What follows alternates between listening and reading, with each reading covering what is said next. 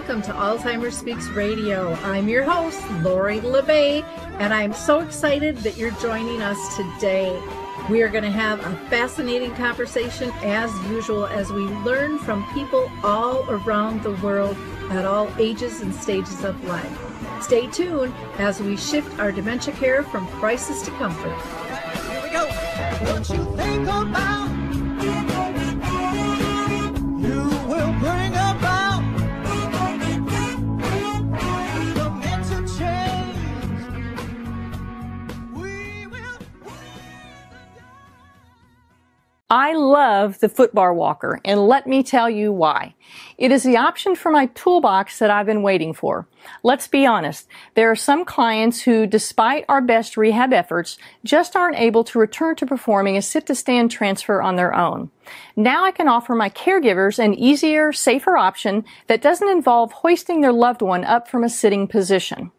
I don't recommend this walker for all of my clients, but I do recommend this walker for those caregivers looking for an easier, safer option with transfers.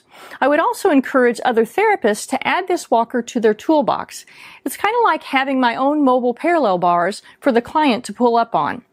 Whether it's a family caregiver at home helping a loved one with Parkinson's or dementia, CNAs in a long-term care facility assisting their patients, or therapists adapting to client and caregiver-specific needs, we now have a very safe and effective option to offer in the footbar walker.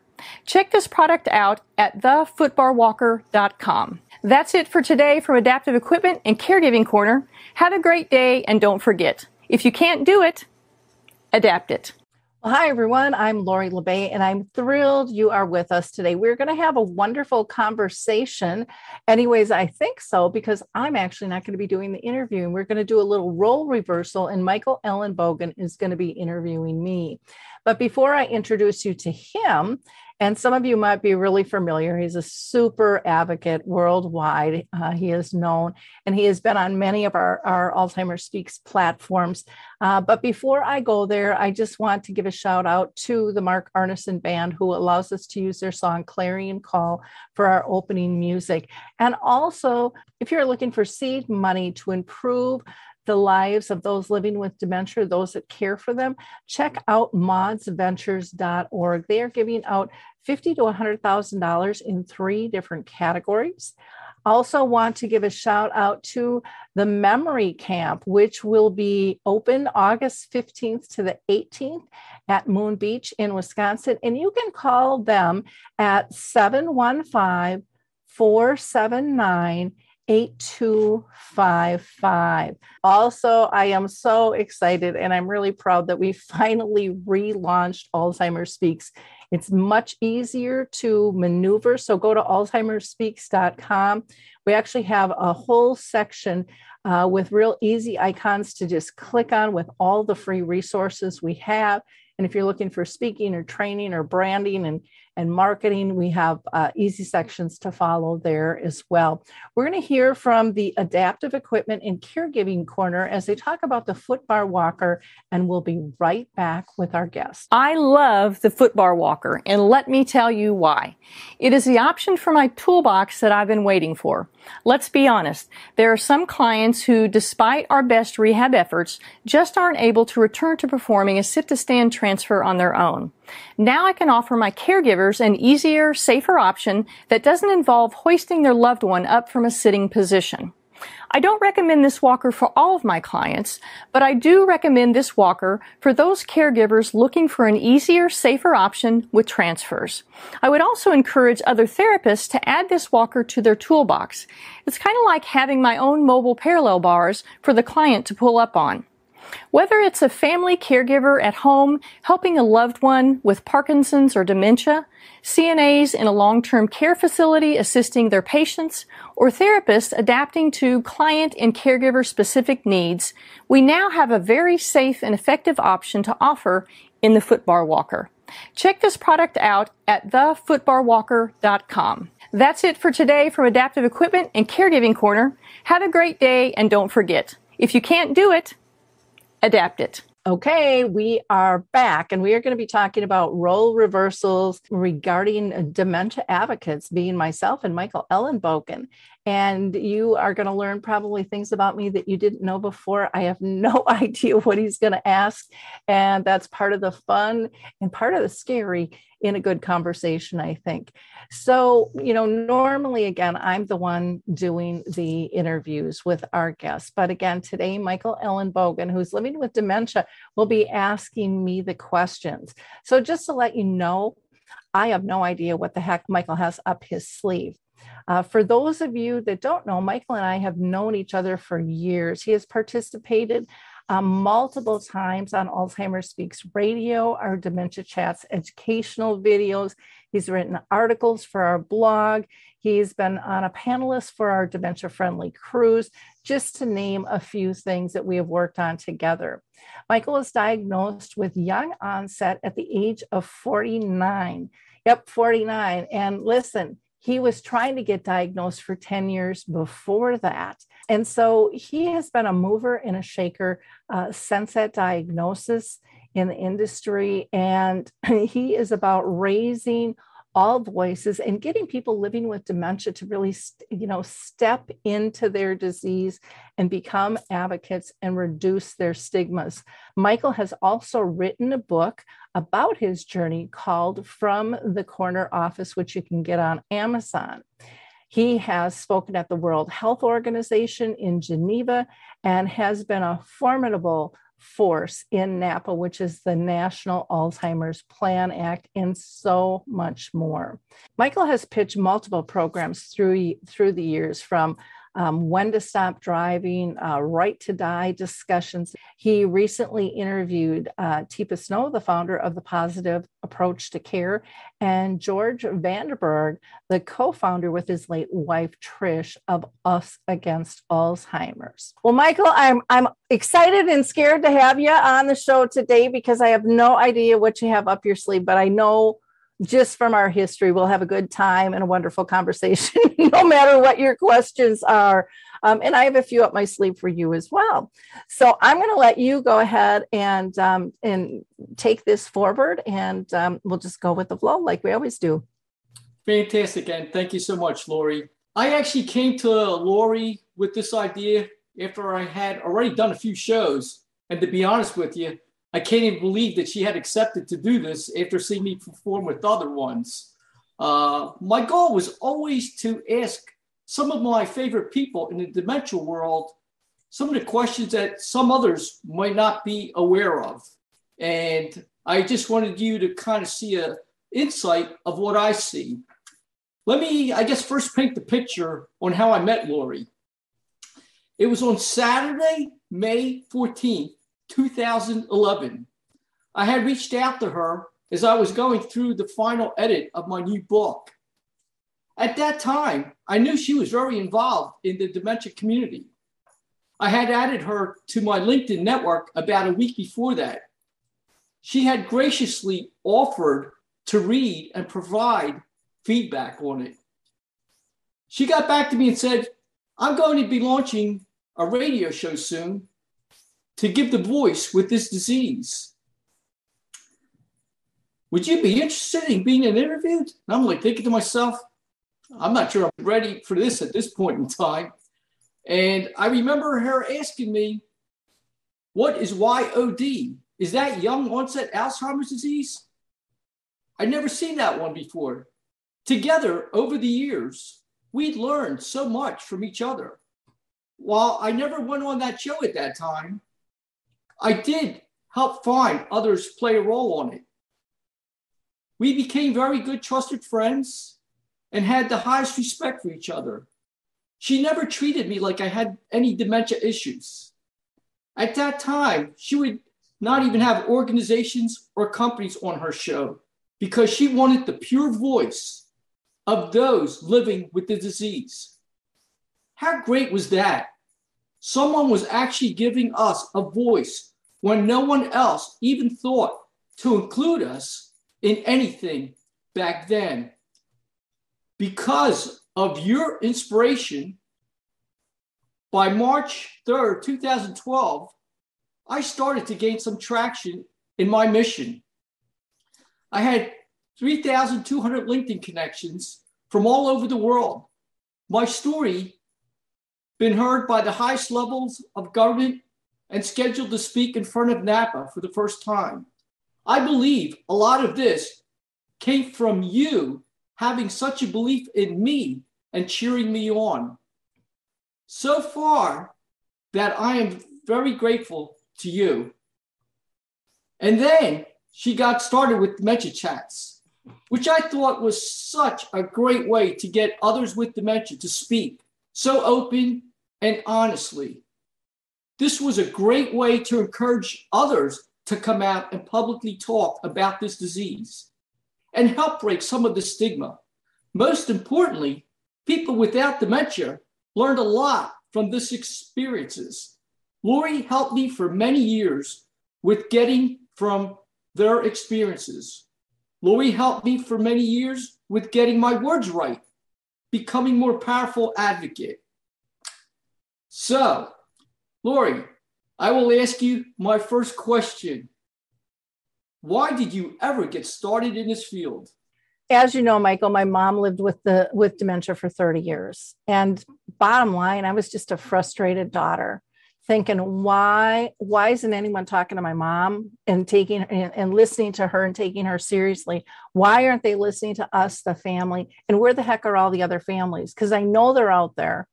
And then most importantly, even on top of all of that was where are the services, products and tools? There's got to be something. And so to me, all of that was missing. Now, my mom's been gone since 2014, but my goal hasn't changed with Alzheimer's Speaks at all. And actually, it was my prior life job. I was a residential real estate agent that worked and really worked closely with families of seniors and helping them through transitions.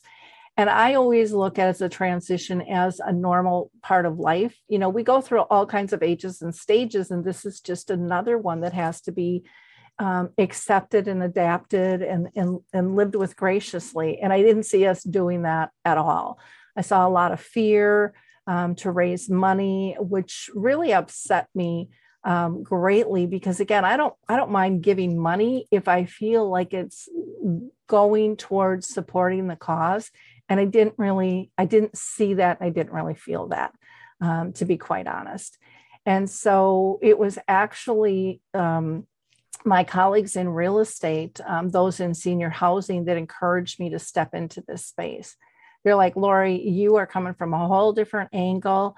You found joy and beauty and ways to deal with your frustration. And you're just positive about life. Life can be lived well with this, and that needs to be heard. And to be honest, Michael, I didn't know if they were sick of hearing my story, even though they were paying me to come speak, and just go, kind of do it over there, So I started with a blog, and I was shocked that people around the world resonated with our personal family stories, because I'm a girl from Minnesota. I never traveled much. And so that in itself was a big door opener to me, going, wow, this is so much larger than just our family or here in the Twin Cities in Minnesota.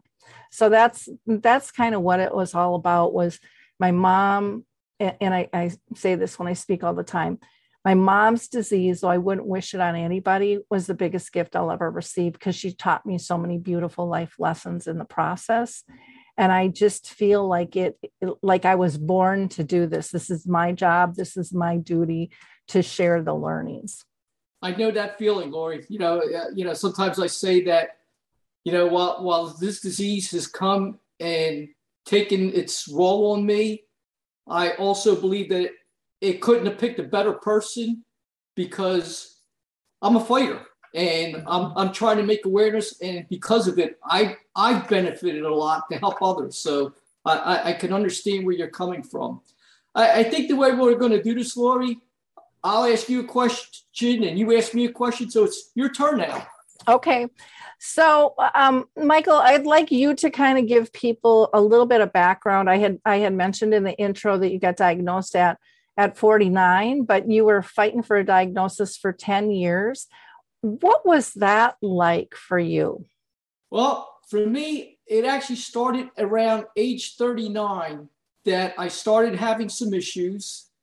And at first they seemed small, but it was just not normal for me. I was always the go-to guy who always had the answers for everything. And I was just struggling for years. And I was like slowly forgetting 4-digit extension numbers. The people who directly reported to me, I would have trouble finding their names. I started forgetting acronyms in my field. And that just got to be a little bit overwhelming for me, especially when you're out there talking to upper management and other things. And I mean, I was getting hammered all the time for customer service issues. So you had to be real quick to reply. And it just wasn't helping me out.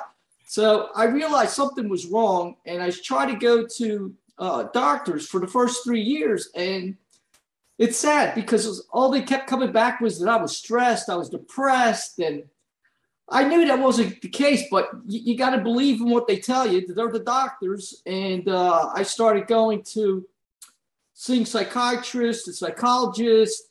And they all came back and told me that wasn't the case. But their messaging to me did help me because I came across a wonderful woman who taught me how to deal with some of these things. And she taught me how to delegate more, which I was not one to delegate a lot to my staff. I always wanted to be on top of everything. So that made my life a lot easier. And I just got so frustrated with the medical system that I finally just gave the hell up on it. But then I ended up getting fired from my job and I lost things. And it was just getting to be so much harder to manage things. So fast forward to about 8 years later, I'm now in another job, and I was just so struggling. Post-it notes everywhere. I mean, I had to have post-it notes for the post-it notes. And I was just so struggling to do a simple job. And when I took this new job, I had written all these great procedures on how to do step by step. And as you know, you get into a new job, you follow the procedures for a couple of days, couple of weeks, and then you don't need them anymore. Well, I found myself using them every single day. And it's like, something's got to be wrong here. I mean, my mind didn't work this way. My mind used to hear things once or twice, and that was it. I could run with it. So I started all over again. And what I realized was the first mistake I made when I went to the doctors before is once a doctor knows something about you on the medical chart, all the other doctors know, and they just don't even care to analyze you anymore. Whatever some other doctor says, they immediately think that doctor's right. So I made sure to start out fresh and not even tell them that I went to doctors before, that this was all new. And this time I went full speed ahead. I went to all the doctors all at one time, different ones, because I didn't want to waste time. And we came across a psychologist or a psychiatrist. I don't remember what he was. And after sitting and talking to us for a couple times with my wife and I, he finally came back to my wife. He says, there's nothing wrong with him, but have you ever thought of Alzheimer's? Because I think that's what he might have. So we took that verbiage back to our neurologist, and our neurologist kind of agreed. And from that point on, I got tested, and my PET scan showed that I had Alzheimer's. And next thing you know, I ended up going to some specialists, and they sent me to NIH, where I had the luxury of being tested for 7 to 10 days. I was their only patient. And at that time, they thought I might have had either Alzheimer's or semantic dementia, with falls under the FTD category. But after being at the NIH, they suspected it wasn't semantic dementia. They thought it was more the Alzheimer's side. So that's the story. But it took 10 years, and it was so frustrating. And I just can't imagine what others must go through, especially when you're struggling and so many people lose their jobs, and it's too late. It's just too late for them. Yeah, my mom, it was 10 years too, and the doctor kept poo-pooing it to hormones. Oh, it's just a lady thing, and she's like, this ain't my girlfriend's hormones. It's different. We talk about it. And it's really about being heard, really being listened to. And, just because you don't fit the profile. I mean, you think of how much we've learned about dementia and the different ages that people are seeing symptoms at. But back then, that wasn't common. I know for my mom and I'm sure for you as well. And so they just don't go there. Absolutely. Well, the next question I have for you, when I first met you, you were the only person to actually include people with dementia in the process, and you played such a role for the way dementia people are treated today. Why did you ever think to do that when no one else considered it? Because it was common sense. I mean, it was just common sense. You talk to the person who's having the issues. They're the ones that know what it's like, what it feels like when it comes on. I use a phrase that I say, why are we peeking through the window when we can just knock on the door and have a conversation? I mean, it was just an asinine concept to not include the patient and the patient's family as well. But I thought it was, and I looked at my mom thinking how much she wasn't included and how much she taught me. If we just sit and listen, if we really take in and believe that, they can give us information, people living with dementia can give us information. And now, I mean, it's really come to the forefront, which is really nice to see. But oh my gosh, the battles I can't tell you the conferences I went to going, we need to include people. I want to do a panel, and people are like, well, no, we can't do that. We can't, we have to have the experts. I'm like, they are the experts. They live with it 24/7. How much more education do you need than to live with it? I mean, come on, folks, let's get our egos out of the way. And to this day, I will never, ever forget a conference I did. And we only had 20 minutes. We were doing a dementia intensive workshop. And I interviewed a gal living with dementia. And they said, oh, you can interview, and I won't even mention her name offhand, but she comes every year. And I said, oh, and what does she talk about? Oh, she talks about the same thing every year. I said, no, we are not doing the same thing every year. There's too much to learn.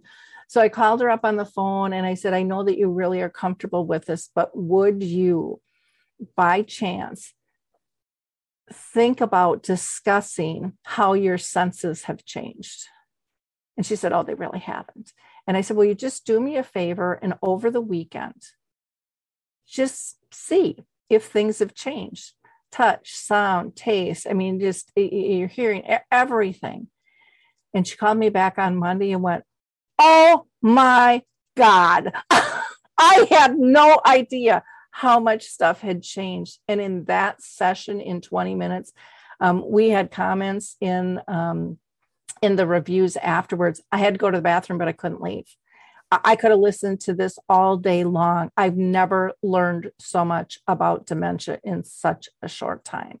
And I think that is the value that needs to be understood and raised. And we still, even though it's lifted up and we've got, more organizations being inclusive, it's not enough. We have to go further. Well, I have to tell you, you're the one who set the standards out there for people to start to follow. And it's a shame that even today, we do not have people who are requesting those to be a part of the team. And when I say the team, I don't mean that towards the end, but from the beginning. And I think you set that model. I really do. And people should be very thankful for what you have done.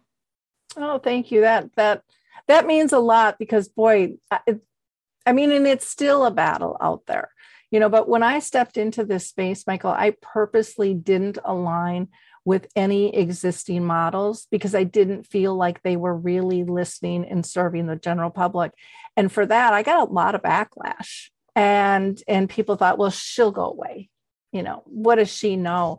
And there's a lot I don't know. And there's a lot I'll never know, but I'm okay admitting that. But there's a lot I can learn. And the only way I think all of us can learn is to be inclusive in the conversation. So I'm not saying, the medical model and the academics aren't valuable. They are. but so are those living with the disease. So are the families. So are the advocates. So are the children. Some children have some great insights. Think of the books that are being written, and like little Haley Richmond, who's 15, who runs 2 nonprofits now to be inclusive and engaging. And she's got kid caregivers. And, that little girl, she's out to change the world. There is so much creativity if we crawl out of our box and let people do what they're good at and come forward, because your needs are different than my needs and are different than everyone else's needs. And hopefully that never changes, but we need to meet everybody's needs. And so we need to hear those voices. And one of the things we still struggle with today is getting different cultures involved and pulling them in. And if I'll scream from the mountaintops, we need to hear from you. Your lifestyles are different. Your values are a little different. That's okay. We can still support you, but we can't do it if you don't tell us how. And you need to be part of the movement. And, I'm just so thankful that people like you and, Harry Urban and Lori Scherer, and I mean, I could go on and on and on. The list has grown, and, the Norms McNamara, people all around the world are stepping up and stepping in. And something that touches my heart probably more so than anything is to hear you guys say, I thought I had purpose in my life before dementia, but I didn't really know what that meant until I had dementia and stepped into this space.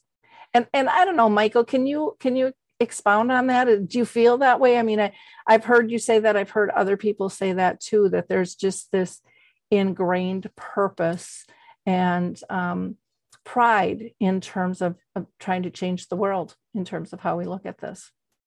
Sure. Well, I got to tell you, for me, as you know, in the business world, there was nothing I can't get accomplished. In fact, I used to surprise everybody on what I can get accomplished.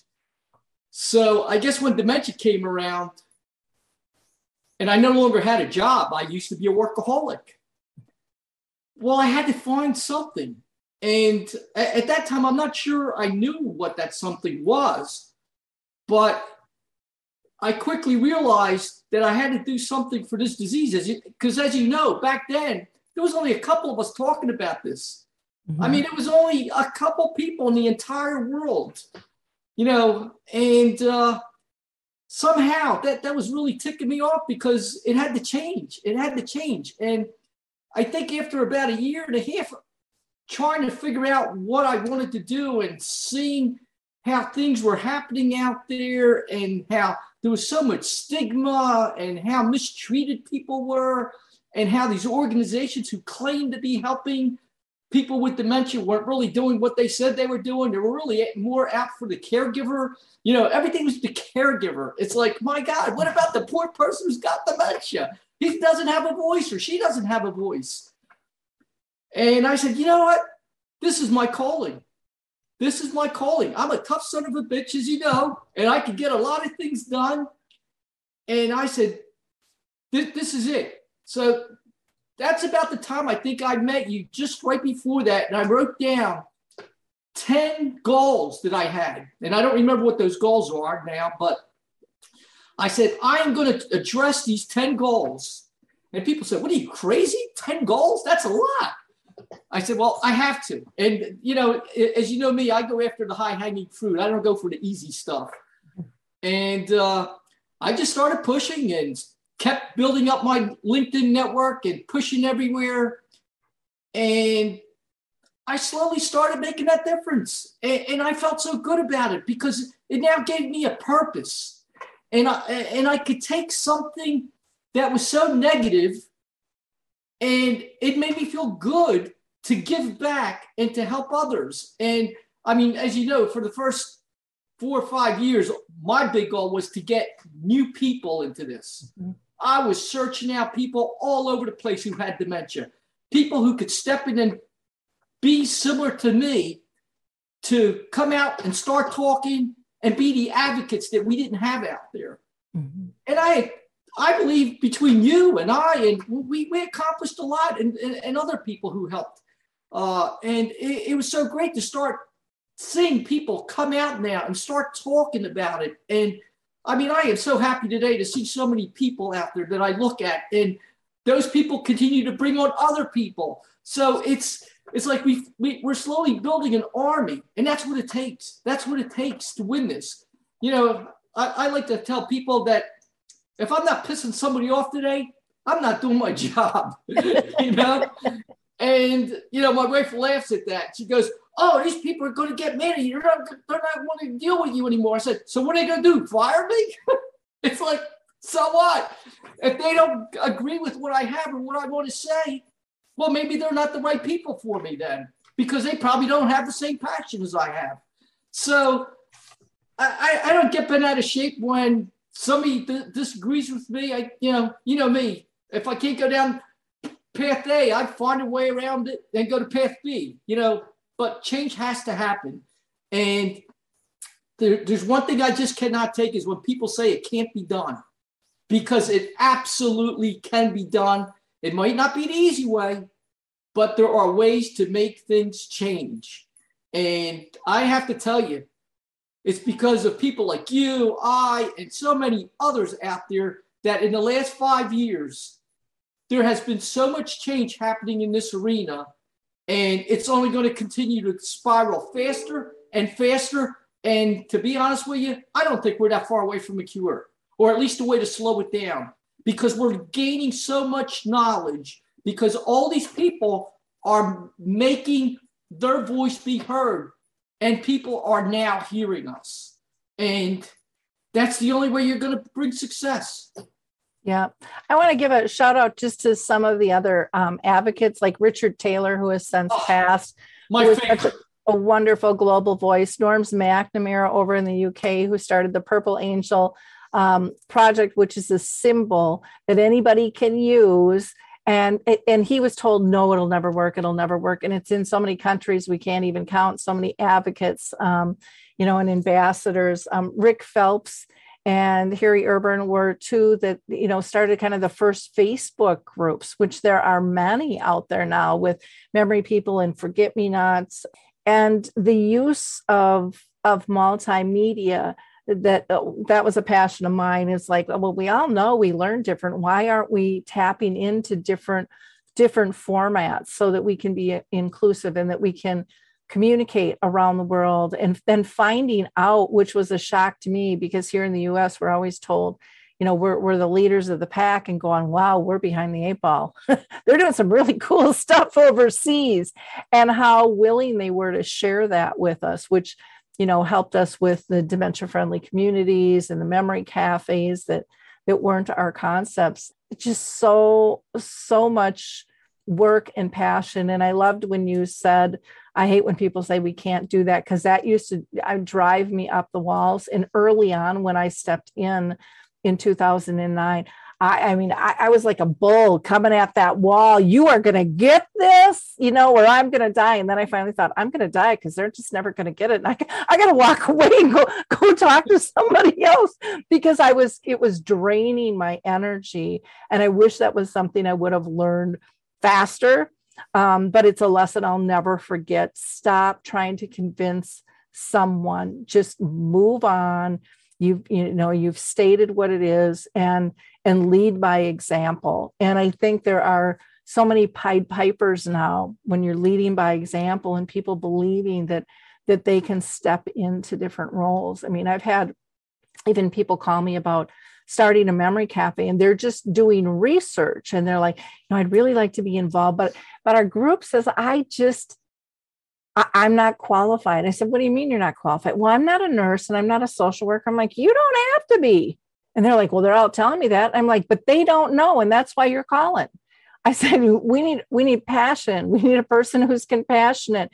We need a person who can give everybody even time, who can admit they don't know, and who can sit back and not always answer, but let the group answer, because you'll all learn from that. Oh, and then she was so excited. And I'll never forget when she called me back and she said, I did it. I'm leading this and it feels so good. And but again, we have this box we put people into that gets into, we've always done it this way, and so we can't. And I think that is one of the biggest mistakes. For me, I have kicked out the word perfection and failure. They just don't exist in my world. And I think we have to get organizations and people themselves to realize nothing is perfect. It can be perfect in a moment, but if we are not constantly looking at how we can change and be better, because even if we're serving a group, that group's going to change over time. The needs are going to change over time. So we need to change over time. And the group should be leading that. We shouldn't be pulling them along going, this is what you need. And they're going, no, it's not. Yes, it is. Yes, it is. We have to listen. We have to listen to people, and we have to get creative, and we have to have fun. We have to learn to laugh and live our lives fully. I just want to bring up two people that you did not mention. One of them, Kate Swaffer, who I think we got to give her a lot of credit because she did a lot of good things. And sadly to say, I cannot remember this lady's name, but she was the first woman to start all of this. And she's the one who actually got Richard. I'm sorry, is it Richard? Richard Taylor? Yeah, Richard Taylor. She got Richard Taylor involved. They were both on the first ESG group by the Alzheimer's Association. I'll share the name with you later, and maybe you could give her credit somewhere. Okay. But it's because of her that we have people today speaking, because she was the first to start talking about this. So I wish I knew her name, because she's probably the one that deserves all this credit. Because if it wasn't for her, Richard wouldn't have been where he was. I wouldn't be where I am. And so many others wouldn't be here. So we owe her a lot. There's so many. I mean, we could never name all the advocates, which is a wonderful problem to have. Yet we still need more. So, if you're listening and you're living with the disease, count yourself in. Absolutely. You are capable, and your voice is needed. So reach out to us. Okay, let's see. Believe it or not, Lori, I went through over 6,000 emails to do this show. I realized I had forgotten so much. You and I had bounced many ideas off of each other during this time. We did many interesting radio shows together on different controversial topics. Since like our first one in July 2013, Driving with Dementia. We had joined forces for the Purple Angel in July 2013, along with Gary LeBlanc, who I so admire so much for his work. But you didn't stop there. Because of who you are, you're such an out-of-box thinker. You then came up with the first dementia-friendly cruise in November 2017. How did you ever come up with such a great idea? Many are now copying you. Well, it's weird. I'm driven by my intuition. And again, just basic common sense, and things pop up at different times. And I will say there are others that say that they've done dementia cruises, but I think there's a difference between doing a cruise with people with dementia and doing a cruise that's dementia friendly. And, the differentiation with us was we had a panel of people like yourself and others that spoke. I mean, you were the conference that we did, the symposium, but it came from a family cruise that we did with my mom, who had dementia, and my dad, who had brain cancer. And we decided as a family, we wanted to do holiday vacation together and didn't really know how that was going to go. I was their primary care partner, and I have two older brothers that weren't overly involved, but thought it would be good for my folks, to be able to have everybody around, and it would be good for the whole family to get together with all ages. And we made some great memories. We have some wonderful pictures. What did happen on that cruise, though, was that even though family all said, oh, we'll help out, we'll take turns, and we'll do this and we'll do that, none of that happened. And so they all went off and did whatever they did, which was fine. And then I did things that were adaptable to my folks. And I had a great time, and I would never give that up. But I always remember thinking how sad they didn't take that time to experience some of these things that I got to experience with them. Yeah, we all had dinner together and things, but I mean, even just helping getting them ready for, I mean, this was a big thing for my folks and exciting. And I thought, maybe we can do better. I know it's possible, to be able to travel. You just have to adapt, like we adapt in our life every single day. Every single one of us, dementia or not, we are adapting. We're just not conscious of it a lot of times that we're making those changes. And the other thing that I found, and this used to tick me off, is how many people in the healthcare industry used to poo-poo the social media groups. Those aren't real relationships. And I used to get just livid at that, because I'll never forget when Rick Phelps did and I wasn't able to go, but they all went to New York. Somebody came from Europe, and there was like 20 or 30 people all got together and met for the first time. And I remember them all talking about how meaningful it was, and that they were like lifelong friends. I mean, they couldn't believe the connections. And I really wanted to see if we could pull people who hadn't met together, because so many people felt, still so isolated. And, the cruise was not perfect, but again, perfect isn't in my vocabulary, but I think it was a pretty, and I'll use this term, a pretty damn good time. And people felt, I think, some freedom. They definitely felt camaraderie. They learned. I was shocked at how late everybody stayed up.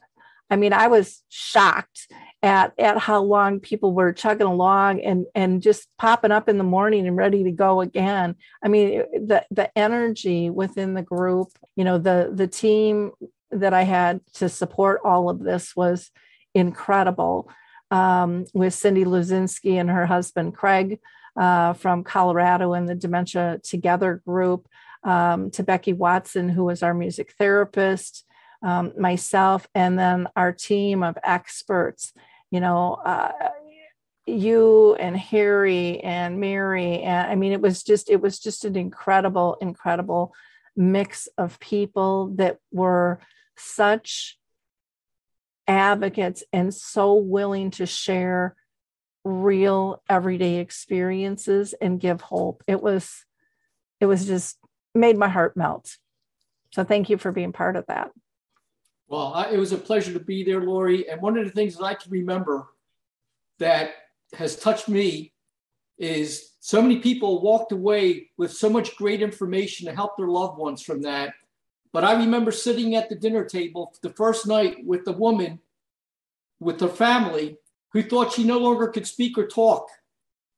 And they just didn't give her the chance to speak or talk. Mm-hmm. And by the end of the cruise, this lady, they were actually waiting for her to tell them what she wanted to eat. And they just had to give her the time. They didn't realize she could still talk and all. And it took somebody like me to make them aware that, hey, you got to give people the chance, the time. And they walked away from that with, I think, great experience, because they had lost the value of communicating with this person because they thought the person just couldn't talk anymore. And they were just so wrong. But that's kind of what's preached to us. Everything that is like sucked out of a person who's diagnosed. That's what we're told, that all the things that they can't do, that they can't be. And it's real easy to believe that when it's coming from our doctors and lead organizations and things like that. And it is life-changing when, again, it's a matter of leading by example. It's about pulling people together. And I truly believe it's about making people feel comfortable of the possibilities and giving hope. I mean, that to me, that's just a life changer. Well, you have the baton now. Okay. Well, thank you for bringing up the cruise, because that was really very, very fun. I want to ask you about dementia chats. We've been doing those for years and years, and I ended up losing a lot of our videos when I changed platforms. I kind of got held hostage and had to just kind of cut it and let it go. What did you see was the benefit, not only for yourself and others living with dementia, but for families and professionals by, and we continue to do these on a monthly basis, pick topics and talk. What are the benefits that you felt and saw? Oh, I got to tell you, I think they're tremendous. I think, first of all, for the person who is actually living with the disease, and when you talk to others who are living with it and you all answer similar questions and you start to learn that, hey, this person's like me. What I'm doing is okay. They're experiencing the same issues.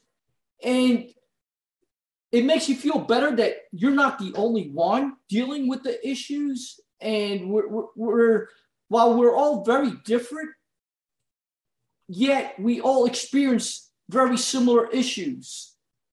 And if more caregivers would just listen to these things, they wouldn't even need to go to the doctors and other people to understand how to deal with people with dementia, because there's so much great information that I believe can not only teach them how to be better caregivers, but to be a little bit more patient. And that's what a lot of them just don't get. And I think some of these people give you all the good hints on how to treat people with dementia because they're so open about what they're dealing with. I mean, one thing I find is many caregivers don't seem to question their loved ones about the issues that you question us or the topics that you bring up. Hey, they're tough. They're sometimes tough to talk about, and they can be very damn depressing too. But if you're not going to ask those questions, how are you going to know what the person with dementia is feeling like or how to help the person? So you have to really have dialogue. And, it's not always the right time to have dialogue. Sometimes you have to figure out, hey, does it have to be in the morning? What works better for the person? But I really believe it's very important for them to have dialogue with their loved ones. Mm-hmm. So I think that's what your show really brings out. But more importantly, to the medical professionals and the people who are working in the medical field, like assisted livings, light bulbs should be going off in their head when they hear these people, because it probably breaks down all the barriers that they thought weren't possible. Because we're not somebody's just sitting back in a wheelchair with our head back and we can't talk. There's a long, long, long damn time before that happens. And there's so much that can be gained and learned. And like you said, we are the damn experts. We don't want to be the experts, but we are the experts because we're dealing with this. And who else could tell you better? Not no doctor who read a book, who only had 1 week course in dementia, who's clueless, or most of these other people who are in the medical field that are clueless, or docs. So to me, this should be something that everybody should see. I mean, it's a total inspiration to see the real people living with dementia, what they go through and how they deal with things. Well, what I love about those chats is you guys are all similar, but you bring up different avenues and you can have a great discussion disagreeing with one another and be really respectful, which just shows how broad and how different dementia can be per person, or per situation. Somebody might say, yeah, I've had that, but this has also happened to me, which is really different. And I go off in this direction and this is what I find. And I think that you teach people how to have a conversation with it. I had, and I can't remember the hospital, but it was over in the UK, call and say, or email me and say, can we use these for training? And I'm like, absolutely. They're free. They're out. That's why we have them out there. I believe in free content that's shareable with people. That that's what the radio show's about. That's what Dementia Chat's about. That's what the Dementia the Arts is about, is to get real people in the trenches talking about important factors.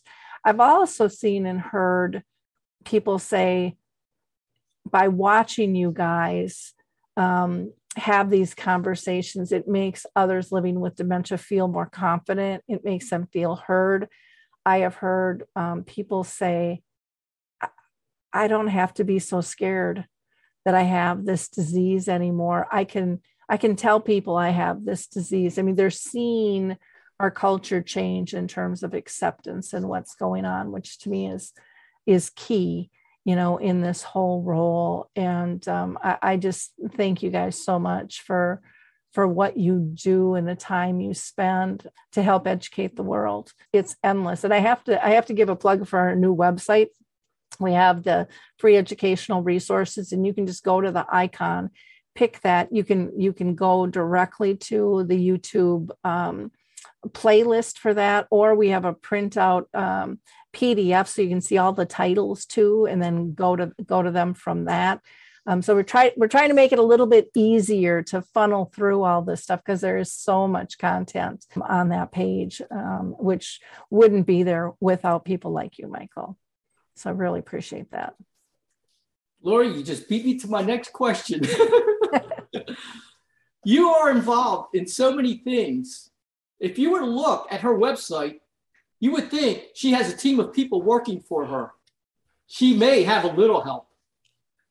Please give people a sense of what you do and how much time you actually spend on all this. As I believe there is so much involved, yet you are one person doing all this.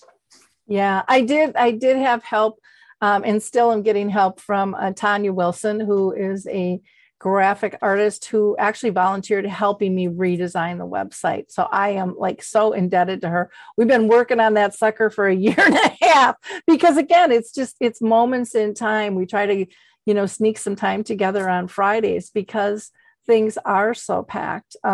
You're right. People do think I'm this big organization. They think I am a nonprofit. I am not. And I'm purposely not a nonprofit because I think we have enough of them. And I would like to see profits and nonprofits work together instead of fighting over grant money and letting people do what they do well. I always believed from the get-go that if I provided good content that sponsors would come in and go, oh, this is fantastic. But what I found was a lot of people go, oh, we can do that. Let's do it ourselves. But it doesn't have a lot of times the heart, and it doesn't sustain itself, because if the person with passion is gone, it's gone. It drops off. So I'd still like to see more collaboration on that part, because I would love help. I mean, I work almost 7 days a week. I take off Saturdays to be with my grandkids. And even then they're like, Grandma, get off the computer, stuff. But I have to say, it, for the most part, it doesn't feel like work to me. I love this. I believe it's my life's purpose. Yes, I'd like to have a life, but I'm also divorced. And so I have a lot of time. And this is really my mission in life. Maybe someday I'll meet somebody. I mean, that's the hope. But there's a lot of time, a lot of energy, and a lot of thought to keep this going. The radio show has been really fun. I started out doing the show like once a week, and then it's twice a week. Now a lot of times it's 3 times a week. But that's a lot of work. You have to, as you know, Michael, because you've helped set up some of the specials and stuff we've done. Setting that all up, getting it edited when their video edits, and pushing it out, and getting the next one in line. Same with the dementia chats, and dementia in the arts. These things, they all take time. Or we've got a poetry and article section where people can submit. I have to take that, I have to format it, I have to upload it, I have to, and then just your emails. Like you, I don't even like to consider how many emails I get a day. And a lot of them are crap emails. And you put them in the spam, but they pop back up under something else. And you still have to go through all of that stuff. So, communication, sometimes I fall behind on, and I'll admit that. And I have to say sorry more than I care to admit. But it's a matter of juggling everything.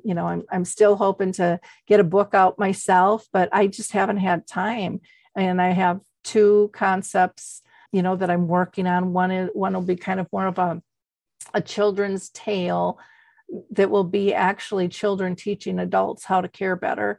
And the other one will be more stories and stuff. But, you know what it's like to write a book. I just don't have that time to block out. And then with Dementia Map, launching that Dementia Map is a global resource for people to find service products and tools around the world. I've wanted that for almost 40 years, and nobody's done it. And, Dave Wiedrick, who has the memory cafes, heard me talking about it all the time and said, let's do it. And I'm like, I am all over this thing, but with that, we're building it slowly. We want people to enter themselves. We don't want to look bigger and better than what it is. We want to even out the playing field from large to small. We want to encourage people that don't even think they're a resource to come on. I mean, there's so many people with dementia that go, well, I'm not a resource. And I'm like, yes, you are. You have a YouTube, you have a blog, you're doing this, you're doing that. You need to get your social support groups in there like Facebook and various organizations. And, it can be free or it can be an enhanced listing. But still, so many people aren't in there that should be in there. And it's just a matter of time. I know it grows every single day, but all that stuff is time consuming, but it's also very exciting at the same time. And like I said, I just feel like this is what I'm supposed to be doing. I got to tell you, Lori, I got a little taste of what it's like to create interviews. As I've now done it 3 times. My God, it's involved, very involved. I could never do that. And along with everything else you do, my hat goes off to you. It's just amazing how much you can get accomplished. Well, and I think we all can, especially when you tap into your authentic self and your creativity.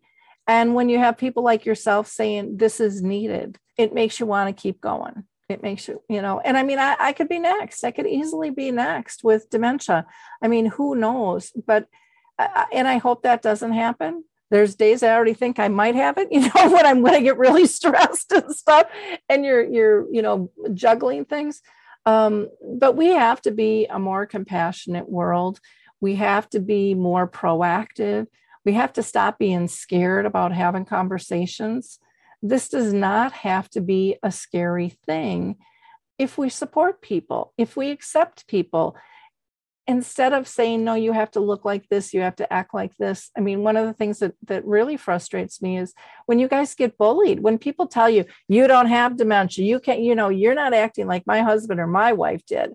The nasty comments you guys get are ridiculous. I mean, they're absolutely ridiculous, but I love how your peers jump in to protect too. But we have a long way. We've come a long ways, and we lost, I think, some time during COVID, but we also expanded people's ability to see that the internet and Zoom meetings and things like that are really, really helpful.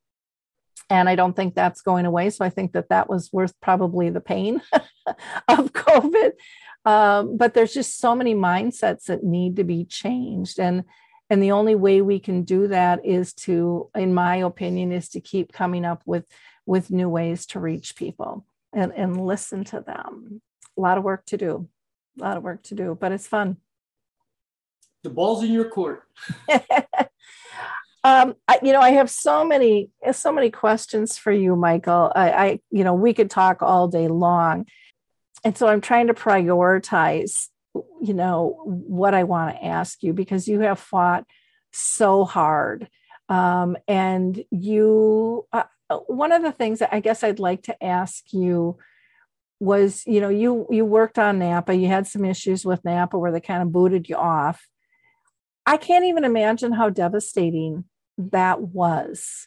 And if you can explain that situation to people, to me, I think that's a perfect point. And I know it's changed, but I think that's just a perfect point for people to understand how far we have come, but yet how far we need to go as well. Well, Lori, you're going to be the first to really hear the real truth about this. And I have to tell you, that was a very devastating time in my life. And I really came very close to thinking of ending my life then. Mm-hmm. I am not one to give up. But let me paint the whole picture of what happened here and how we got through all this. As many people know, I used to attend the NAPA meetings, and that's the National Alzheimer's Project Act that was put together by President Obama back in 2011 or 2012. And I used to speak at all of those because there wasn't no real representation of anybody with dementia. And I used to feel terrible that we didn't have people standing up for this. So it used to be very hard for me to write statements and to write things down. So a lot of times I'd look to articles and other things and I'd hear what people say and do. And I try to incorporate certain things that I heard that might help me to put my speech together. Well, I wrote a speech that said something like, what's it going to take? Something like a Columbine to get the attention for them to bring change to the dementia arena. And it was all written in my speech. They looked at it before I read it. They were okay with it. I had other people who were actually part of NAPA read it before it was submitted, and they all agreed with it. Nobody had any heartache. And they read it for me. Nothing happened, you know.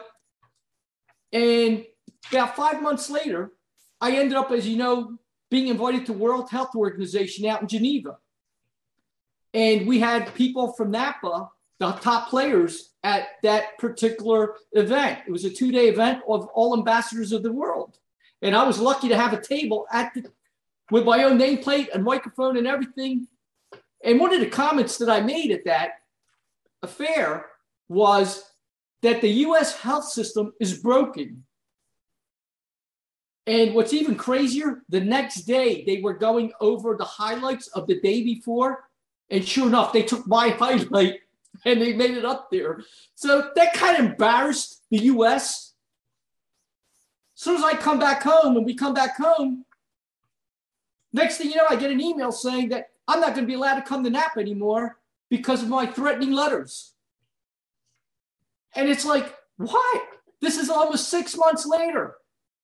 And it was only a couple of days later after I had spoken at the World Health Organization. So this was kind of like, we're going to get you for this.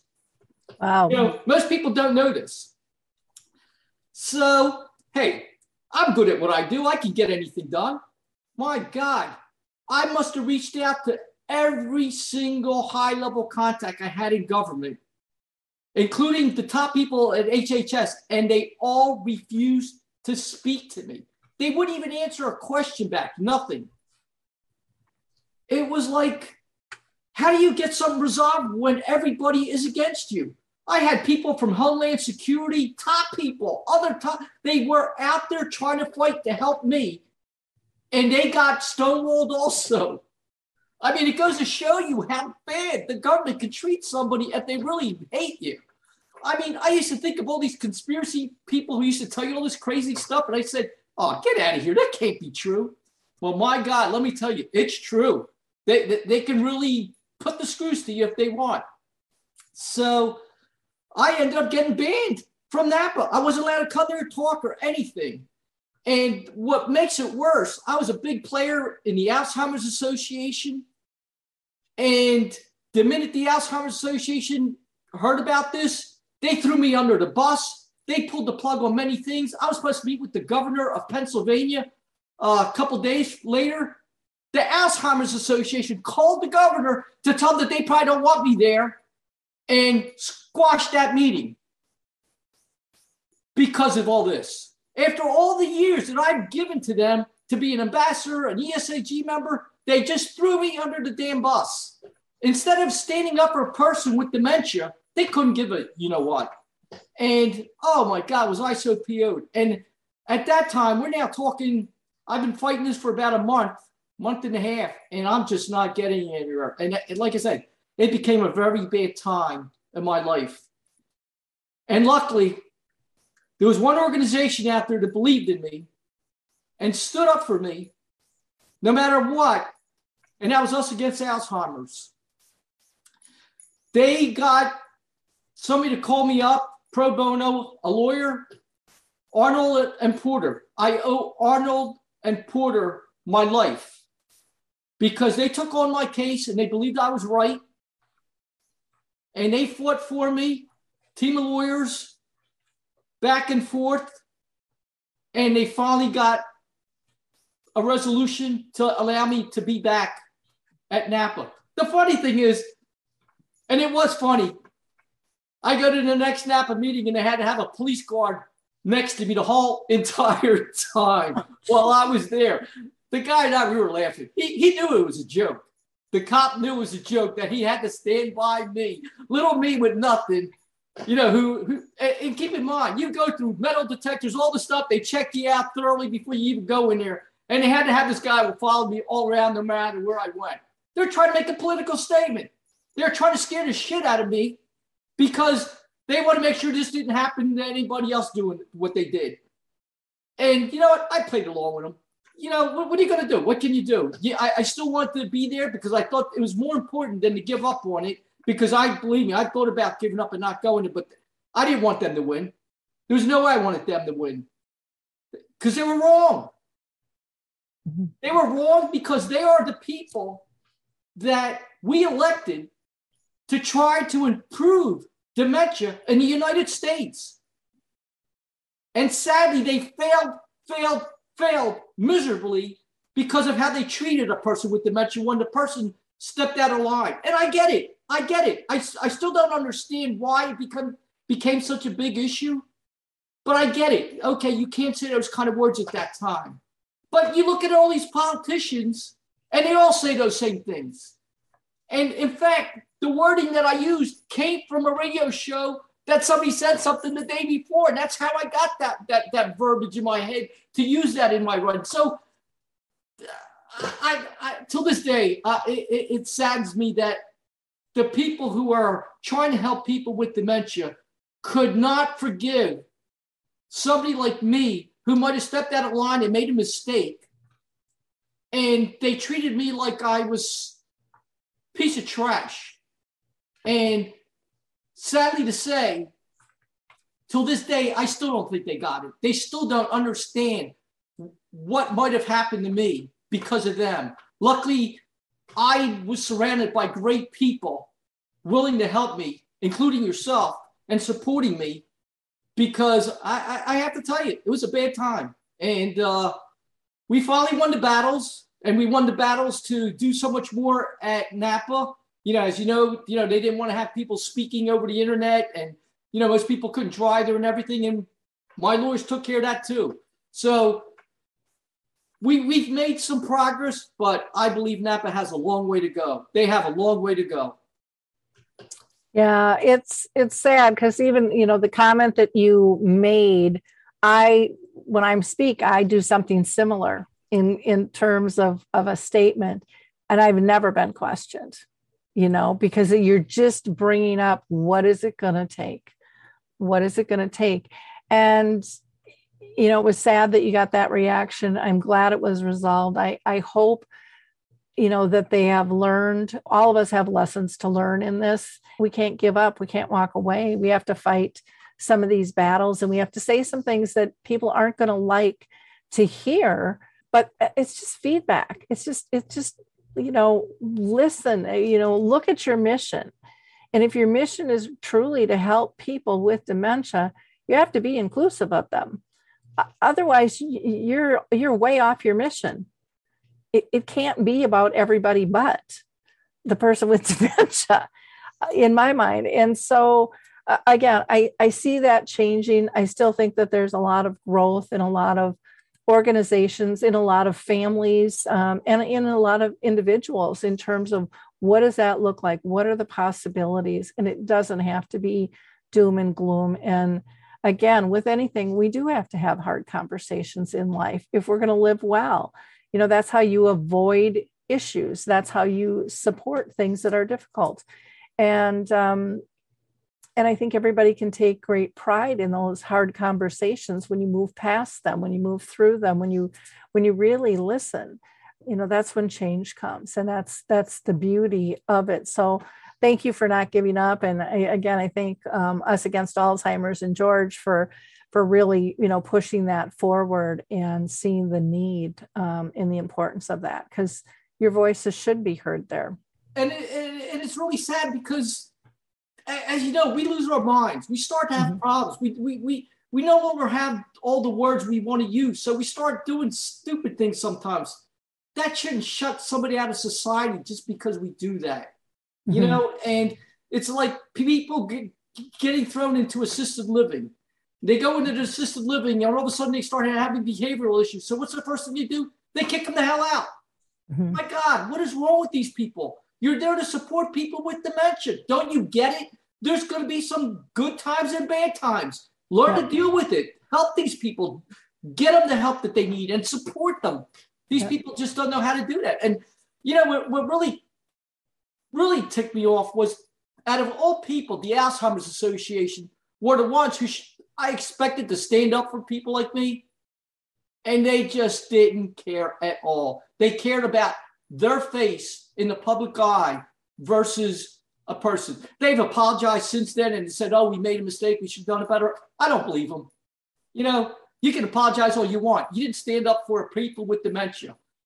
So it's a shame. A lot of organizations need to learn to handle people no matter what the difficulties are. Our minds are corrupt. They're corrupt. And you got to treat us that way. I understand some people might curse and things like that. It's a fact of life with this dementia. It's not because they're doing it purposely. It's their mind is corrupt. So learn how to deal with it and de-escalate the situation, make it better for them. And that's what they all should be working on. Yeah. Learning how to make people feel comfortable, because a lot of times it's those stressful situations that escalate the symptoms and stuff. The other thing that I find, and I'm just going to add on, because I think after that, more organizations started stepping in and trying to be inclusive to the point, in some cases, in my opinion, where it's almost abusive, where they're overworking you. And, there's got to be a balance there. You can't, because I hear it from you guys all the time. It's like, I love what I'm doing, but it's too much and I'm just exhausted, or I'm working too hard and now I'm really fuzzy. Can you help me through this? I need to get this done for them. And it's like, that organization should be self-monitoring those situations and not necessarily putting somebody in charge of something totally without support being backed, for them. That's just my thought. Not that you're not capable, but it's because you guys have so much energy and so much drive and so many creative ideas. But again, we all need some sense of support. And I think that, that worries me in some situations, that the voice is given such a high status that the person and their needs isn't being rationally looked at, in terms of capabilities or and a lot of times it's not even capabilities, it's pace of expectations. And I really think that needs to be incorporated. I don't know if you've seen or felt that as well. No, you're right. There's many of us out there, and it's actually getting better because there's more advocates standing up. But originally, it was the same people being used over and over. And, like you said, everybody wants it for free. Nobody wants to compensate. And to be honest with you, it's not that I care for the money for myself, because most of the time when I get stipends and things like that, I have it donated to a dementia organization anyway. So it's not going to my pocket, but it's like, people should start to be recognized, just like these doctors and everybody else that they come at these places. They should at least get something. And I think they are kind of taking advantage of the situation. And I hope over the years that's going to change. Yeah. And I don't think it's done on purpose. I think they just don't realize it. Again, because it's that disconnect of what's really going on and truly, truly understanding the disease process sometimes. with that. Oh, I agree. Let's see. My next thing is, Lori, you're really not known out there. Just kidding.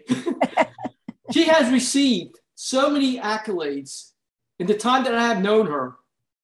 It's just amazing. On November 2012, both Sharecare and Dr. Oz named Alzheimer's Speak the #1 influencer online. On December 2016, she was recognized by Maria Shriver as an architect of change. When you thought it could not get any better, December 2017, she was recognized by Oprah as the health hero for 2018. That same year, AARP Minnesota named her disruptor and an inspiring, accomplished leader. I don't like disruptor because I like to think of myself as that. October of 2020, she's recognized by the National Institute for Dementia Education. And there are many more. How have you gotten so much attention from some of these great people and institutions? I haven't gone after any of it. It's just come to me. And I truly believe that if you have an authentic voice and if you're passionate and you really believe what you're doing, word spreads. Like the Google gods, I'm always afraid are going to come down and get me because I don't buy into positioning yourself on Google and doing all these ads. I think people are tired of getting pitched. I think people want authentic information from people that really understand. They want something that's inclusive. And so, when I started Alzheimer's Speaks in 2009, I made a big risk, and I took my savings and my retirement and I put it on the line and said, I'm going to sleep at night. And, my friends and family are like, are you crazy? What are you doing? And it's like, somebody needs to step forward. And why can't it be me? Big or little difference. I think all of us have that power to change. And so I thought, well, there was just something in me that told me to do this. And so, it's word of mouth. Word of mouth is our most powerful asset in terms of advertising. And yet we all believe now that we have to position ourselves. We have to pay to play. And I think that's one of the things that screwed up our whole world is this pay to play system. And it belittles those that don't have budgets. I'm a one woman show. People think I make a ton of money. I'm still paycheck to paycheck after all these years, but I believe in what I'm doing. And I believe in the power of one in terms of all of us. And I think that people see value in that. Even with my Zooms, we've been doing the radio Zooms and the dementia chats forever. And they're not fancy productions. And people go, well, you really should. And I'm like, I think people are tired of being manipulated by something looking perfect. Dementia is not perfect. And if dementia teaches us anything, it's like, that should not be your goal these days. Your goal should be acceptance, adaptability, and learning to find joy in life. And so even, on the radio show, if we would have a disconnection, I'm still on Blog Talk Radio, which is very inexpensive because I don't have a big budget. I don't go after grants. I'm not a nonprofit. And, it cost me $39 a month to do my radio shows. And sometimes we'll get a drop call or we'll get a little crackling in the line. And what I hear from my audience all the time is, that is nothing compared to what we go through on a daily basis. We don't care. And everybody is used to dropped calls with their phones. That's just kind of part of the norm. It doesn't have to be pretty and packaged, because I think sometimes there's a distrust when it looks too perfect. And people are tired of being pitched and they just want authentic stories. And I think that's how Oprah and Maria Shriver and the others have found out about me. When Sharecare called to tell me, it's kind of a funny story. Like they emailed me and said, oh, you're in the top 10, and I'm like, oh, okay, that's cool. And then they're like, can we set up a time to talk? And these two guys get on the phone and said, yeah, we have some exciting news for you. And I'm like, okay, fine. And I said, well, why don't you tell me a little bit about you guys? Because I didn't even do any research, because there's a lot of organizations out there that they'll come up with a survey. There really isn't any criteria. They're just looking at who has big numbers, and we're going to go after their numbers because they'll lift our numbers. And that really is kind of what all of these things are about. And so I was talking with them and I said, well, how do you really evaluate? What did you really do? And they're like, oh, this was really in depth. And I said, I know my Google numbers are squat, because I don't believe in all of that stuff. I believe in hearing feedback from people. And they said, oh, we go way beyond Google Analytics. And I said, well, explain to me how. And they said, well, we analyze your content, on how valuable and authentic that is. We analyze how many people like it, how many people share it, and we go on and on. And they went, I can't remember, I think it was like 70 or 80 kind of meters deep out in terms of shareability. And they said, your content doesn't die. We've never seen anything like it. And when they told me I was number one, out of my mouth came, well, how the heck did that happen? And they just kind of laughed at me like, well, what do you mean? How did that happen? I'm like, I'm just a single gal, a daughter. I don't have a big team. They're like, what? What do you mean you don't have a big team? I'm like, it's me. It's just me. And they, to this day, can't believe that I could have that big of a sprawl or a spread or kind of a spider web type effect.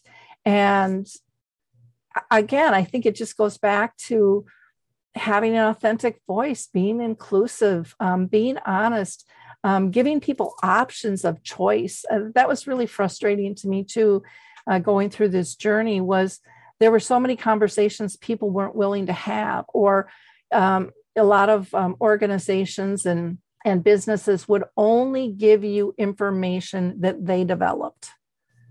It was all about, it's just us. We got to keep you in our bear trap, And I remember in real estate, I would get that all the time from people and from other real estate agents, and go, what are you telling them to get other assessments with other people? I said, because I'm confident in my abilities. I'm confident in my communication with them. And they're like, well, you spend way too much time. We're in and out of there half an hour, to an hour. And sometimes I'd be with people 4 hours and they're like, are you crazy? And I'm like, no, but I want to take the time that people need to feel comfortable making a major decision. And I think that still applies with this. And so I want people to have resources. I don't believe there's a one size fits all for any organizations. I think they all do different things well. And I think they all do different things not so well, trying to be somebody else. And I think there's power in collaboration in terms of referring people out. I think that says a lot about who you are as an individual, who you are as an organization, that you truly want to help. And it isn't about the money first. Everyone, of course, wants to make a living. I get that. But when dollars set the path, you're going to miss the service piece. You're just gonna, because there are so many people in so many organizations that have not been touched by this disease. And I think that that's too sad. And I'll give an example of that too, because I think that's important. I did a viewing of the show. It used to be called His Neighbor Phil. It's an hour and a half film that's fabulous. It's now called A Timeless Love. I'm a platinum sponsor, so I can show that, anywhere in the world, but it has to be in person. And we did this with a very large organization. I won't name the name of the organization. And we always do a talk back at the end, not a talk at. And again, I think that's one of the differences of how I approach things. I'm not telling people what to do. I'm giving them options, and I try to pull them into the conversation. So at the talk back, I share a vulnerable story of what I saw in the film. And then I go around and I ask others, to share, who did they see in the film? What did it remind them of? And they all share their own personal stories. And an executive director stood up and spoke, and she spoke for probably 10 minutes. And she told them this beautiful story, her personal journey with dementia. And then she came running over to me afterwards, apologizing for sharing her story. And I said, why would you apologize? And she said, well, this was about them. And I said, you are one. I gave her a big hug. I said, you are one of them. She said, in 21 years and being an executive director, I've never shared my story. And I just thought, how sad. We all give care and we could all learn from each other's journeys. And, what's good for dementia is good for all of the world. I truly believe there are so many lessons wrapped in that. And I think if we just speak honestly about the good, the bad, and the ugly, all the feelings we have, we're going to allow people to cope better. We're going to make them feel not alone, which I think is absolutely critical. That's like the number one step to get anybody off the dime. But when you can give people comfort in terms of just not being alone and giving them hope, I think that word travels. And I think that's how those connections came to be. Long way around on that one. Well, they couldn't have picked better people than you, so you deserve them all. Well, thank you. Yeah, they were very surprising, and they still surprise me to this day, because you just kind of scratch your head and go, how did they even hear about me? And I have to just make one minor correction on the health hero. I think there were like 11 health heroes that she picked around the world, and I was one of those for that year. I wasn't the only one, but still one of 11. I was pretty shocked, and with that one, it was really fun because they sent me off to a photographer and a makeup artist and the whole 9 yards. And that was the first time I had ever been through anything like that. So that was kind of fun. So let me ask you, Michael, if it's okay, what do you think are the missing links to really push us forward? That's kind of a tough one. I think one of the biggest problems we have, in my opinion, is that we're not all working together. We're working in silos trying to accomplish something. And we also don't try to push the envelope. Mm-hmm. And we're kind of just satisfied with somebody saying, well, it might take 5 years, it'll take 10 years. Instead of saying, hey, I want it fixed in 3 or 4 years, we just kind of go with the flow and accepting what somebody says. And to give you an example of that, when I first met George Vredenberg and his organization, they were originally at 2025 looking for a cure, which is what everybody else was doing. And I'm like, why? And this was, many years ago. I'm like, why you folks shoot for 2025? Why aren't we shooting for something sooner? It's like, there's nothing wrong to shoot for something and not accomplish it, mm-hmm. than to just push something the hell out and hope you accomplish it then. It's like, I don't get it. I mean, there's so many things what I used to do in my old job position where I used to tell people, hey, I need this done. I'd like to get it done by this. And my people would say, oh, this can't be done. It can't be done. I said, no problem. I'll bring an outside consultant to figure out how we get this done. Oh, no, give us some time. Give us some time. We'll figure it out. And I was always amazed that they came through of what they thought they couldn't accomplish when you told them that you're going to take it outside to have somebody else come in and do it. Because you know what that means. Later on, they're going to think, hey, I'm not worth doing it here. They'll bring somebody else to do my job. And it almost always worked. And you know what? You don't always get it done. But you at least make a lot more headway because you're pushing harder to do something than if you said 2025 versus 2020. Of course, you're going to get more things. And, I remember telling this to George Gradenberg, and George was very disappointed in himself that he wasn't able to make the 2020. But I said, George, you accomplished so much more than any other organization out there because you tried. You have done so much more to change things. There's nothing wrong about not making it.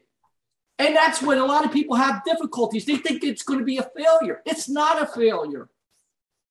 And that's the problem, is people don't want to put out a date because they think if they don't make the date, it's a failure. It's not a failure. It's just like a drug trial. You know, we try things and we do things. They don't always are successful, but we at least learn from those things. And we come out with so much more knowledge and so much more expertise because of that. So people have to rethink on how they want to get things accomplished, because there is no failure. The failure is by not trying. That's the failure. If you don't try, that is the failure.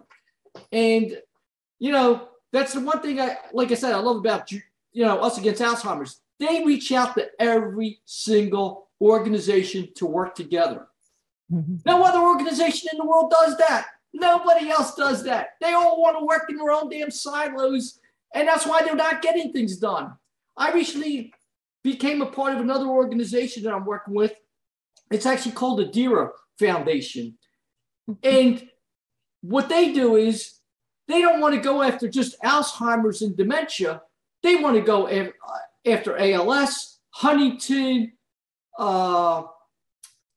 I can't remember the other ones, but there's like 5 of them. And that's just the beginning, because they feel there's a lot of things that bring those together, and there's similarities there. And I agree. The bigger we bring all these groups together, all the neurological diseases, we have a better chance of working together as a team to push the envelope, especially when it comes to Alzheimer's. Hey, we know there are no survivors. So it's going to take an army of people to do this because there are no survivors. So people need to rethink what the goals should be and not think that not meeting that goal is going to be a failure, because it's not. Yeah, I think it's a matter of turning what you view your competition into collaborators and pushing that forward. And, you know, when you said George was disappointed, it's like, you know, just sitting down and listing everything that they've accomplished has been huge. It really has been huge. And I know I don't like doing that either, because I'm just still pushing forward. So I don't really sit back and look at what has been done, because I know there's so much more to do. And yet it's important to do that, because you're right. When we push stuff out, you know, we're just procrastinating. When we launched the first dementia-friendly community, I think it was in 2013, I worked with the Lutheran Home Association. And I remember them bringing me down to meet with their staff. And Mike, the executive director, said, now, if you can get the staff on board, we're doing this. Because he had met with me for months. And he wanted to get a good feel for me, brings me down. And so he's like, okay, you got an hour with my staff. And he like did this after like 10 minutes. And my heart just sunk, and I'm thinking, oh, I blew it already. I mean, I was like, oh, I'm trying so hard. And he could see the disappointment on my face when he stopped me. And he's like, Lori, stop pitching. How do we do this? They're all in. And that was just such a wonderful feeling. And when we did our kickoff, we had people from like 7 counties come, and many of them were government agencies, along with private businesses and families. And I'll never forget so many of those agencies coming up going, how did you start? And I'm like, well, we just started. And they're like, well, you know, we've been working on crafting our mission statement for over 2 years. And I'm like, kick that sucker to the side, you know, just start. Because every time, and they're like, yeah, our group would change, and then we pull it back out, and then we start all over again. And it's like, that is not important. If you have your vision, you're all on page, move forward. If you need to write it down, let it go, but move forward, and know if you're really doing a good job, things are going to change. You're going to adapt. You're going to learn from I don't like to call them failures either. You're gonna learn from what didn't work out, and a lot of times, I find it's timing. It just wasn't the right time, and something stalled out your project, and you're like, and you're ready to pull your hair out. But then when it all comes together, you're like, this makes sense. But it was something you didn't know or you didn't have control of, or other parties weren't willing to join you. And or the memory cafes, when we brought those over, they rewrote all their documents. They took out their S's and put in their Z's, and they just gave it. That would never happen in the US. Everyone's like, well, what's this worth? And we have to have a licensing agreement, and there's got to be a trademark. And when I would talk to people about this, it's like, now don't screw this up. Don't think you can go and trademark this. This was a gift. This is not about ownership. This is about service. And there is a big frickin' difference. We need to serve our communities and our people in them. And it is about collaboration, and the silos are coming down. And I think even with COVID and the staff shortages and people working, 3 jobs in one community, or in one organization because of the lack of staff, in some ways, I think it's forcing people to be collaborative because they don't have the bandwidth. And it's kind of like, okay, folks, you're not getting it. We're just going to stretch you a little bit more till you do, because everybody can't do everything, nor should we, because that's when that in the box mentality, thrives, where people say, well, we've always done it this way. We've always done it this way. And then no one questions it because it's too exhausting to fight sometimes. And yet people like yourself and myself, we're questioning everything, in terms of how can it be done? And they're probably feeling drained by us, but that's okay. These things need to be questioned. If we're going to move forward, we have to look at new ways. I mean, there's the old saying, you keep doing the same thing, you're going to keep getting the same thing. Hello. But no one really wants to apply that to their own life or position. And we have to, if we're going to make change. So true. What would you consider your greatest accomplishment in the dementia arena? Getting the conversation to a comfortable level. Just getting people to be willing to have the conversation, to be willing to be a guest on the show, to participate in dementia chats, to open up during a conference or a breakout, or for people to believe that we can do things different, that it doesn't have to be doom and gloom, to get people to believe that they matter. Every single person out there matters. Every single person can make a difference, not only in this arena, but every arena in their life, if they choose to step into their authentic self and not listen to the naysayers that it can't be done. I mean, I laugh at that. I think, Michael, how much wouldn't be done if we listened to those naysayers, just between the two of us? And we're just 2 people, in this scheme of things. But, it is the belief that the world can be better, and we can, there's that saying, we're better together. And I truly, truly do believe that. But I think everything starts with that conversation, being able to set up an environment where you can have a conversation where the good, the bad, and the ugly all are welcome and supported. Absolutely. Your question. Okay. Well, I wanted to ask you, and I know we've got to wrap up here. What do you want your legacy to be, Michael?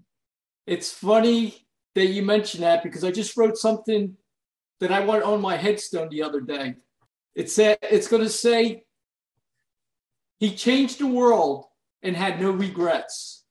I have accomplished, I believe, more than most people living with dementia. And it hasn't been an easy road, but I believe the things that I have done have brought some major changes to dementia and to so many organizations out there. So for me, I would have to say that. I think that's neat. Living with no regrets. I mean, there isn't much that's better than that in this world, and being able to change things for the better is wonderful. So thank you for all you do. What are you most excited about that's happening in the Alzheimer's arena today? Oh my gosh, there's lots of things. I'm going to mention Dementia Map again because I think that it's just an important variable to be lifted out there, to be able to connect people to services, products, and tools, and information, events, all of that kind of stuff. So I'm really excited about that. I'm very excited about being involved with Saltbox TV. I don't know if you're familiar with that, but it's a free online streaming service designed specifically for seniors. And yet they have the old movies and the old TV shows, but they have a lot of educational things on there. So I'm working with them to get like my video interviews out there. I want to get dementia chats and dementia in the arts on there, but trying to get all of the releases I need is like herding cats some days with that. But there's so many things. Seeing dementia-friendly communities expand, seeing the memory cafes expand, seeing our youth step up and step in, I think is really exciting. Seeing that social engagement is actually being discussed and studied scientifically for its impact. I mean, I've been screaming that since day one with no background on anything, but I still believe to this day my mom lived 30 years because of that. And that really, really excites me. All of the alternative ways, from the arts and music to physical activity, seeing our research as a whole, even the drug studies expand in terms of what they're looking at. I mean, everything was kind of down one path at one time, and now we're seeing a lot of different things pop up. Seeing all of the media regarding dementia, seeing the funding that's going into it, seeing it be a much more comfortable conversation. And then, of course, all of the people living with dementia, raising up and really stepping into advocacy. It's so powerful, and it really does melt my heart.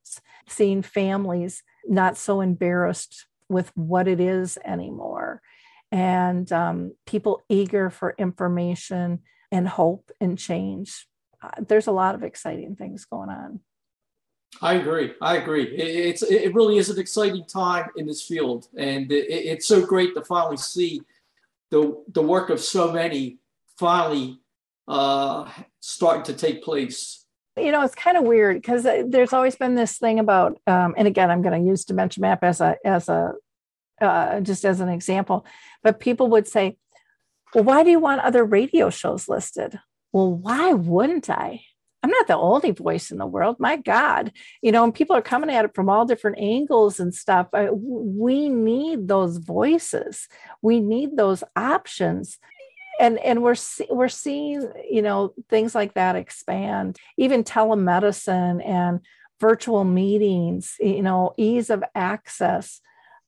All of those things are so critically important.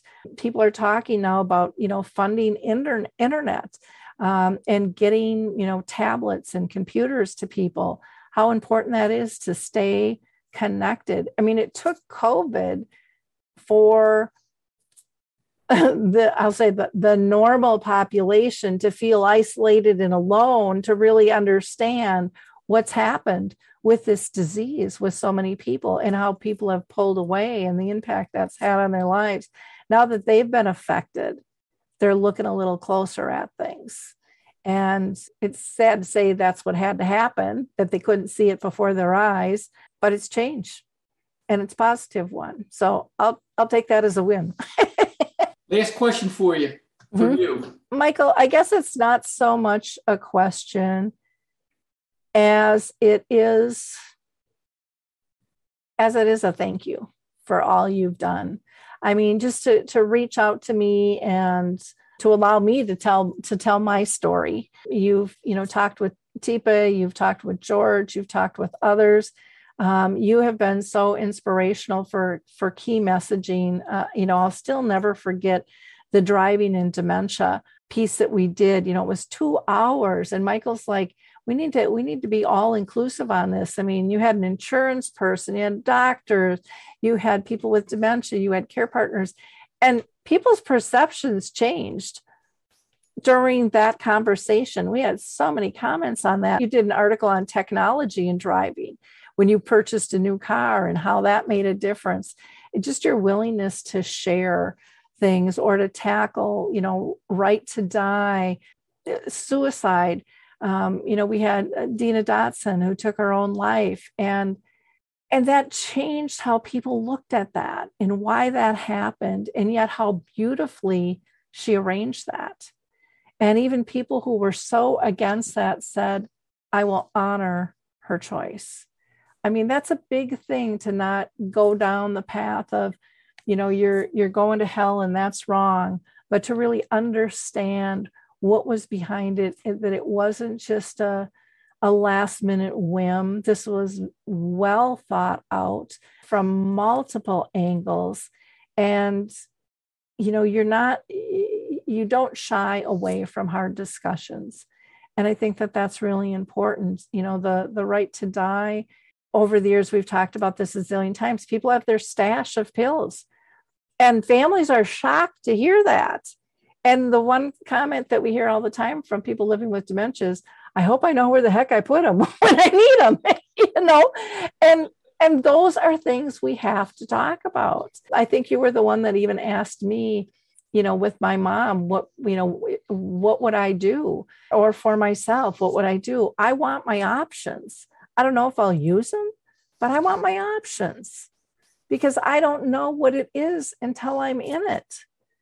And that's the bottom line with so much of this, is we have to have these sometimes really difficult conversations in a really respectful way. And I think that's one of the beautiful things of you and I in our work together over the years is we've really tried very hard to be open to all conversations, no matter how difficult they are, and let all voices be heard, so that maybe minds will be changed from one way to the other. People sometimes think they're just going to listen in, and they're shocked how their perspectives have changed after these honest conversations. So thank you. I sure hope so. I would also like to thank you, Lori, for taking the time to do this out of your very busy schedule. And thank you for everything you have done for the dementia world, and to help bring so many advocates to the forefront. Is there anything I didn't cover that you would like to say at this point? I guess, you brought up that I'm kind of a one-woman show. If there are people out there that want to volunteer their time, I don't have money, to hire staff. But if you have expertise in all different types of things, or if you have an idea of what it is we need, or maybe you've got an idea of a show that should be covered, or, reach out to me. I'm sometimes difficult to reach, but I really try to respond. We might be out a couple of weeks just because of my schedule, but I want to hear what you have to say. I want to work together. We have had people that have said, well, and this is the first time I'm doing this on this new site, I actually have a donate button. I'm not a nonprofit. People can still donate. I just have to declare it, and you can't, with that. But we've had people who have had a loved one passed who have decided, hey, we're gonna do this. We appreciate, the efforts, and that is very much appreciated, by myself and by those that receive the work that we do. Tapping into the Purple Angel and getting that out there. I'll just mention, when my mom died, I put that in her obituary, and I put it out there because I wanted people to ask what it was. Again, because it's just another way to have a conversation. And that is something that Norms McNamara started. So there's so many different things that we can do together, using our skill sets, our insights, our thoughts.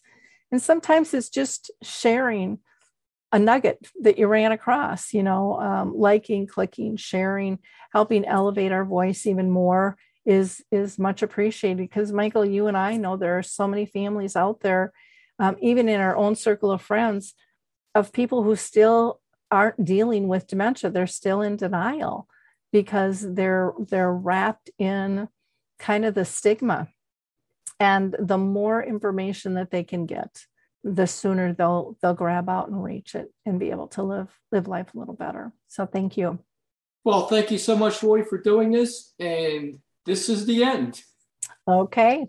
To our listeners, thank you so much. I appreciate you staying with us. Please like, click, and share this with everyone. And that is how we expand the message. Bye now. Goodbye.